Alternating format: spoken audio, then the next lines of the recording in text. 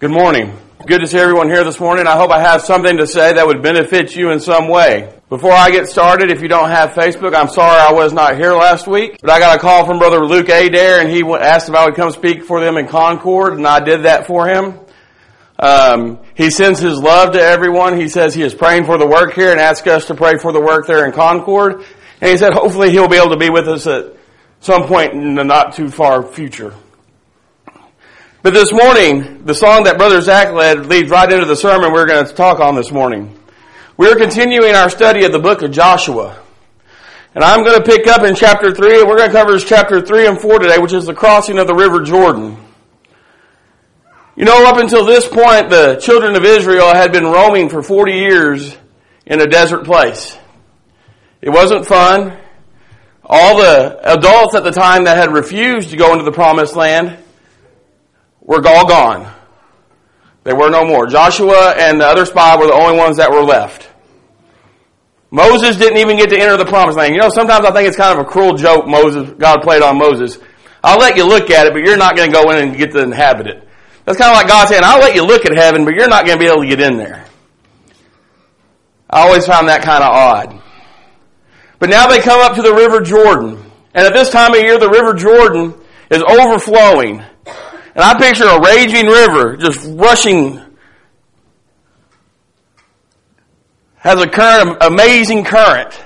You wouldn't want to go tubing on this river. It has such a current. And then they camped there for 3 days. You know, that's kind of a thing we could cover. They were there for 3 days. Just as the apostles waited for Christ to rise for 3 days. And God commanded them and He said, I want you to take the Ark of the Covenant carried by the priests.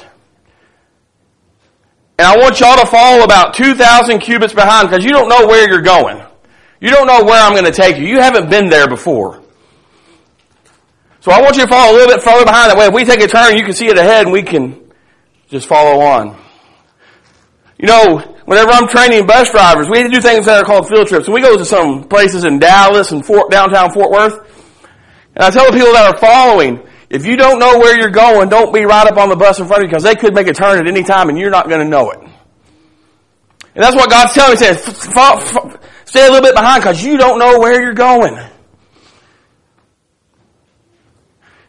And right as the priest's feet touched the edge of the water, because like I said, it was overflowing at the time, that raging river with all that current just went,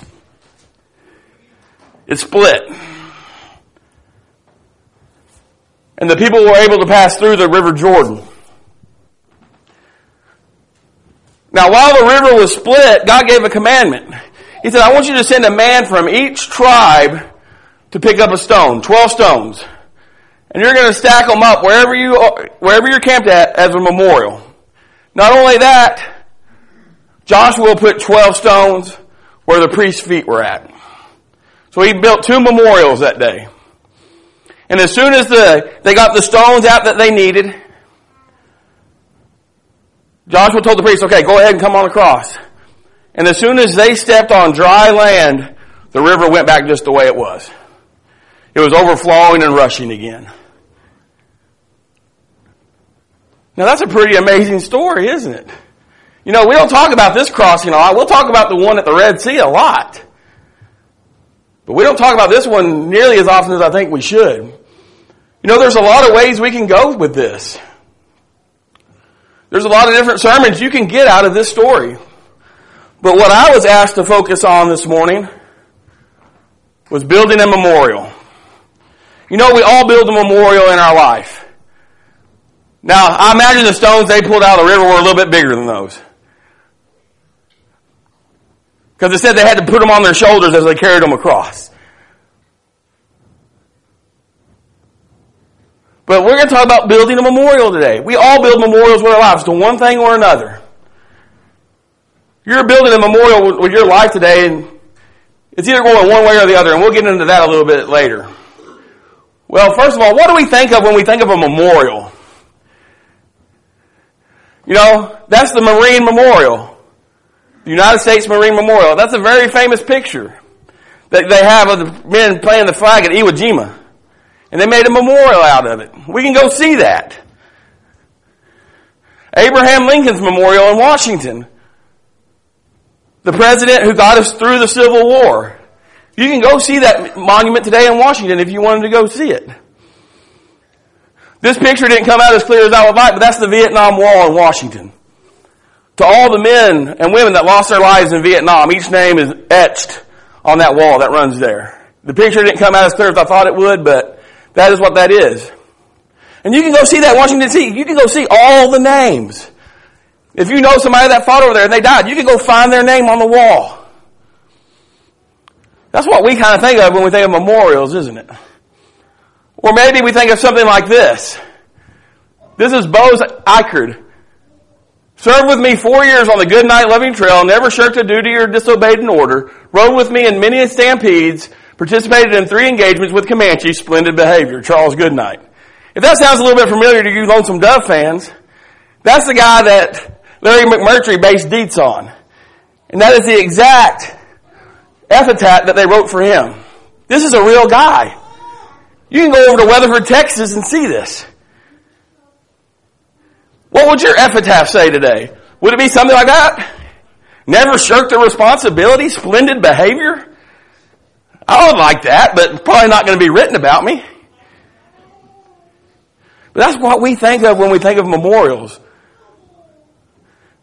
Something to honor someone for something that they've done.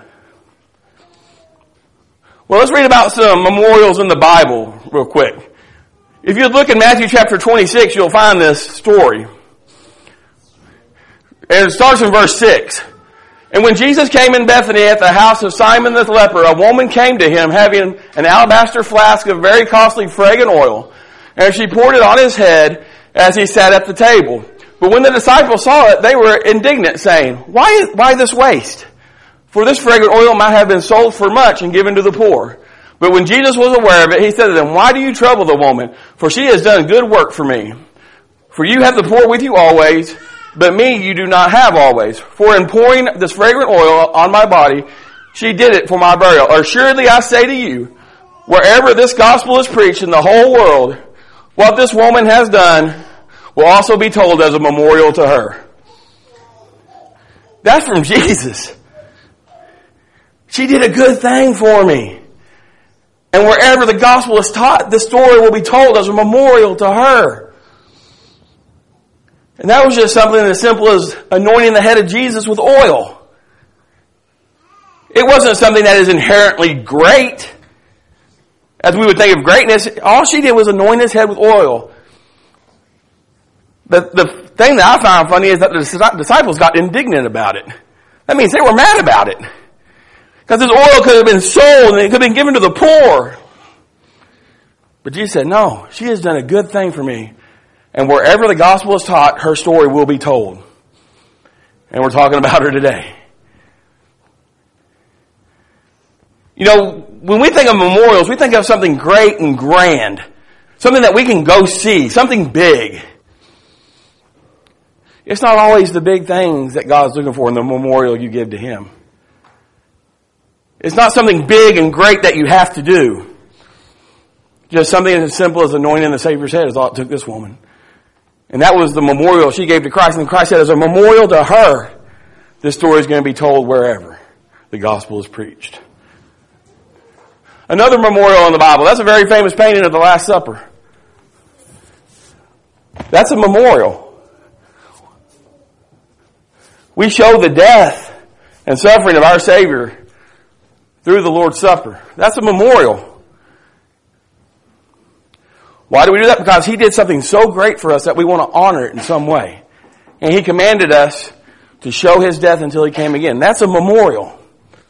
There are many other memorials in the Bible we could talk about. But sometimes what I think gets lost in the shuffle is, what is a memorial really for? What are those memorials in Washington, D.C. that we showed earlier? What are they really for? If you look in Joshua chapter 4, starting verse 21, I believe God gives us the answer what He wanted this memorial to be for. Then He spoke to the children of Israel, saying, when your children ask their fathers in time to come, saying, what are these stones?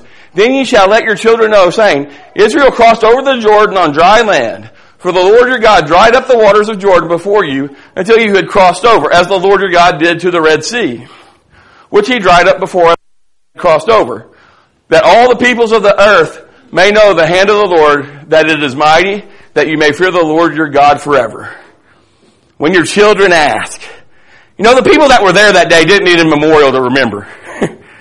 They saw it. They were there when the waters parted.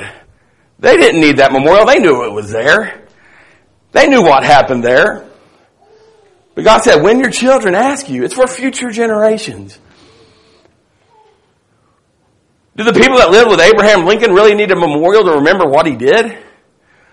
But no, people are going to ask questions about it, and that way it's not forgotten.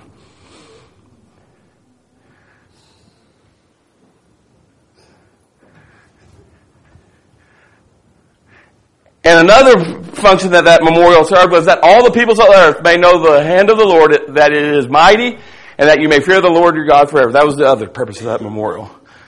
That people would know how mighty God was, that he parted those waters. That he made his people to walk through on dry land, that God had the power to do that and nobody else did. That's what a memorial is for.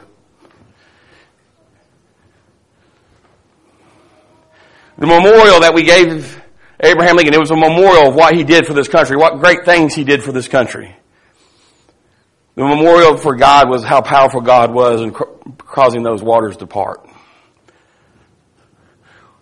On the children part of it, though, we can also go over to Deuteronomy chapter 6, and starting in verse 4.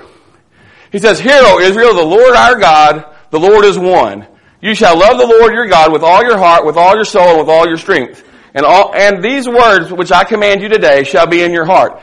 You shall teach them diligently to your children, and you shall talk of them when you sit in your house, when you walk up by the way, when you lie down, and when you up. You shall bind them as a sign on your hand, and they shall be as frontlets between your eyes. You shall write them on the doors of your house and on your gates." Are we living that kind of memorial where we're teaching our children diligently the words of the Lord? You know, diligently is a big kind of word. That means I do it without fail. I do it every day, and I'd never stop. I'm diligent about it. Do you write the words of the Lord on your heart like it says here? Do you put it on the post of your house? You know, many of us have another quote from this book that I believe somebody's going to cover later. Choose this day who you're going to serve. As for me and my house, we're going to serve the Lord. Many of us have that in our houses, or other great biblical verses in our houses. But do we actually live by them? Or is it just something nice that we just hang up and it looks good? What kind of memorial are you building? You know, all these pictures I showed you earlier, they were all done for things that people had done for us. Great things people had done. Why would we want to live our lives in a memorial to God? Why would we want to do that? Why would we want to build a memorial for God? I believe it's sitting right in front of you today. He gave us His only Son without hesitation. The only perfect human being there ever was. That way my sins could be forgiven. That's why you want to build a memorial to God. It's not because of something great He did on this earth, even though He created everything on it. It's for what He did 2,000 years ago on a cross.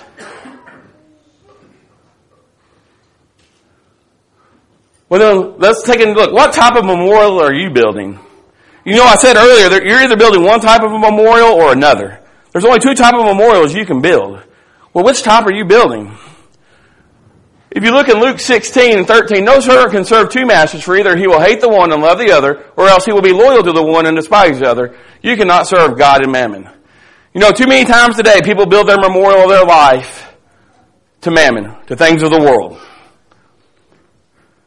You know, there's another scripture. Lay up for yourselves treasures in heaven where neither moth or rust does corrupt, where thieves do not break through and steal. Or you can build up treasure on earth where moth and rust doth corrupt and thieves break through and steal. Where's your treasure at? Where's your memorial at? You're only building one or the other. You can't build both. That's not an option. As God said, you can't serve both of them. So what type of memorial are you building today? Are you building one in the world? Are you building one of the things of the world? Or are you building one for God? You know, it's kind of important which one you're building.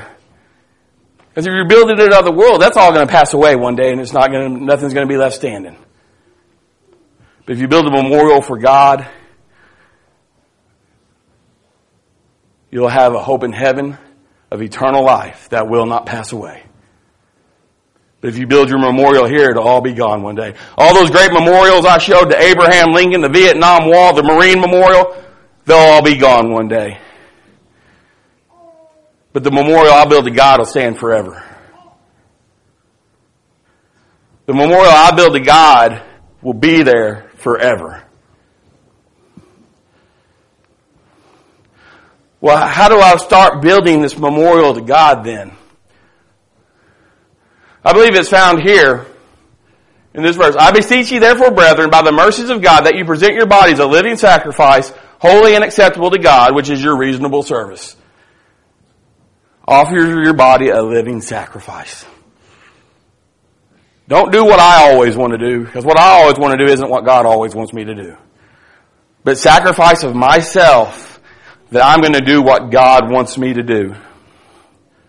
I'm going to do what God wants me to do. I'm not going to do what I want to do. And that's how you begin building that memorial to God. You submit to His will.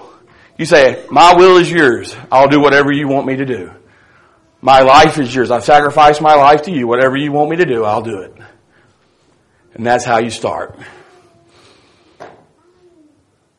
So then I have a question for you this morning. Why is the type of memorial important for us? Besides the salvation, we want salvation. We all want to have eternal life. But besides that point, why is the memorial important? You know, there's a lot of different answers you might give. But to me, it comes down to two things. And they're both right there. If they follow my example, where's it going to lead them to? If they ask me questions of why I do things, is it going to be because that's what Jesus wants us to do? Or is it going to be because, well, that's the way the world works, son. That's why we had to do it that way. That's the way the world works. Am I going to have the guts to tell them, no, you know what? I shouldn't have done that. That's not what Jesus wanted me to do. I should not have done that. You know, there are many kids sitting here today. You know, I remember when Braxton, it seems like yesterday, we were just bringing him home from the hospital. Now he's 8 years old. My time's almost halfway gone with him. If he follows my example, where's it going to lead him? Zach and Kat have a beautiful daughter. Where is that example going to lead her? John has 2 boys. Where's his example going to lead them? What memorial are they going to look at? Are they going to look at one that was built to God, or are they going to look at one that was built to the world? What example are you leaving? What memorial are you leaving behind that people can go and look and go, he did it for God, or he did it for himself?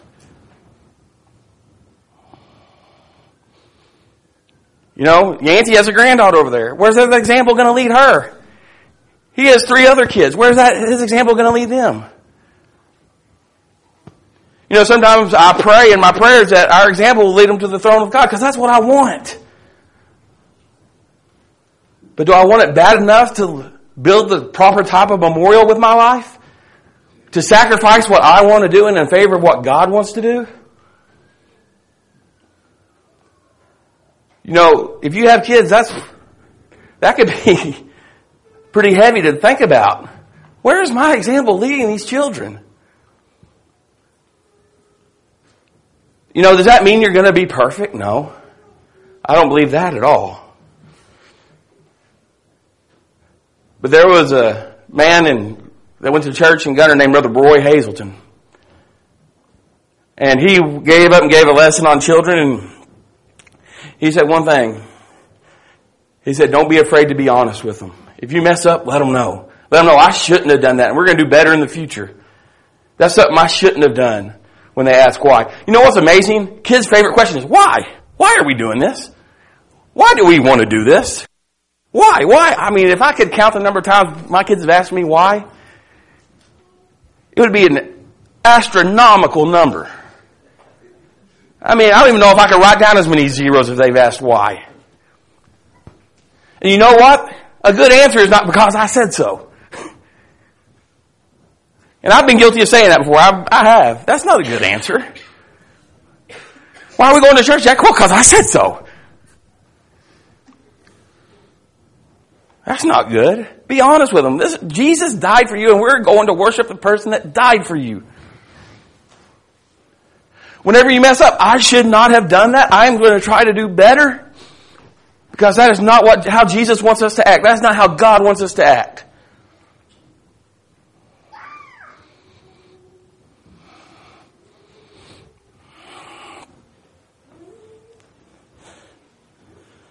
You know, it's a pretty big responsibility when you think about it.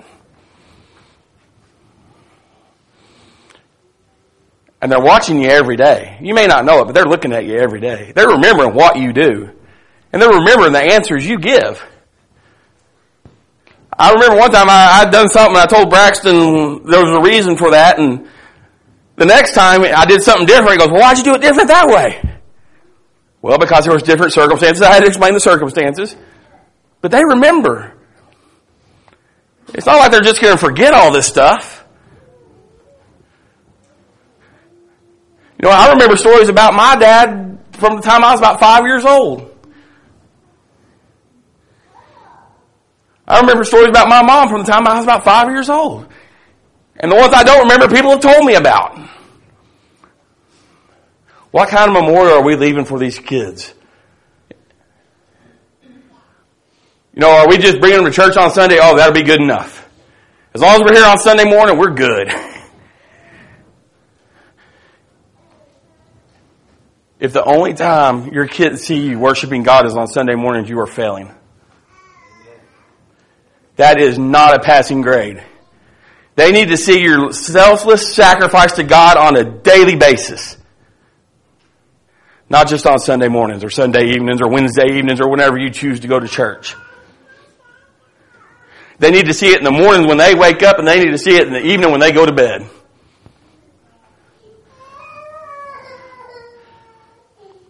I believe that is the problem that this nation has run into. They're expecting the church to set the example for their children on 1 hour a day. And then wondering why their lives end up all mixed up.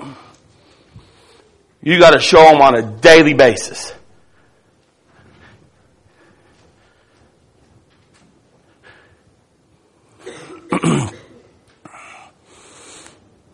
You know, all this talk about children reminds me of the story of Joseph and the coat of many colors. He was sold into slavery, as you remember, by his brothers because they were jealous of him. He ended up in Egypt, where he rose into great power, and there started to have a famine in the land. So Joseph's father rounds up his brothers and tells them to go into Egypt and try to get some food, because Egypt had been storing food. And Joseph saw his brothers and recognized them. They didn't recognize Joseph. So Joseph said, don't y'all have one more brother? And they go, yeah, we have Benjamin, but Dad is very fond of him. He's the youngest. And Joseph said, well, go get your little brother, and then I'll give you what you ask. So they went home and got Benjamin, and they brought him back. And Joseph had planted some things in Benjamin's bag. And then as they were leaving, he told the guards to search him, and sure enough, they found it there. And they said, take him to prison. And then the oldest brother said something that I think about on a daily basis with my kids. How can I go to my father and the lad be not with me? How can I go to my father in heaven and my kids not make it? That is a scary thought. That is a thought I do not like thinking about. That is a thought that makes me shudder. But what am I doing about it? Am I living the kind of example that will lead these kids with me? Or am I setting an example that's setting them up to fall? And we can only answer that for ourselves. I don't know what y'all all do in your home lives. I know I heard Zach talking when we were doing a song leading that somebody requested Jesus Loves Me. He said he sang that to his daughter every night, and I encourage you to keep doing that. But as far as that's the only thing I've heard, that what y'all do with y'all's kids in y'all's own life. I can see through some of the kids that we have here that you're doing a pretty good job. I'm not here to say you're doing a horrible job this morning. What I'm here to say is really think about it. Because it's the most important job you'll have here on earth. How can you go to your Father and the lad be not with you? If we can help you, won't you come as we stand and sing?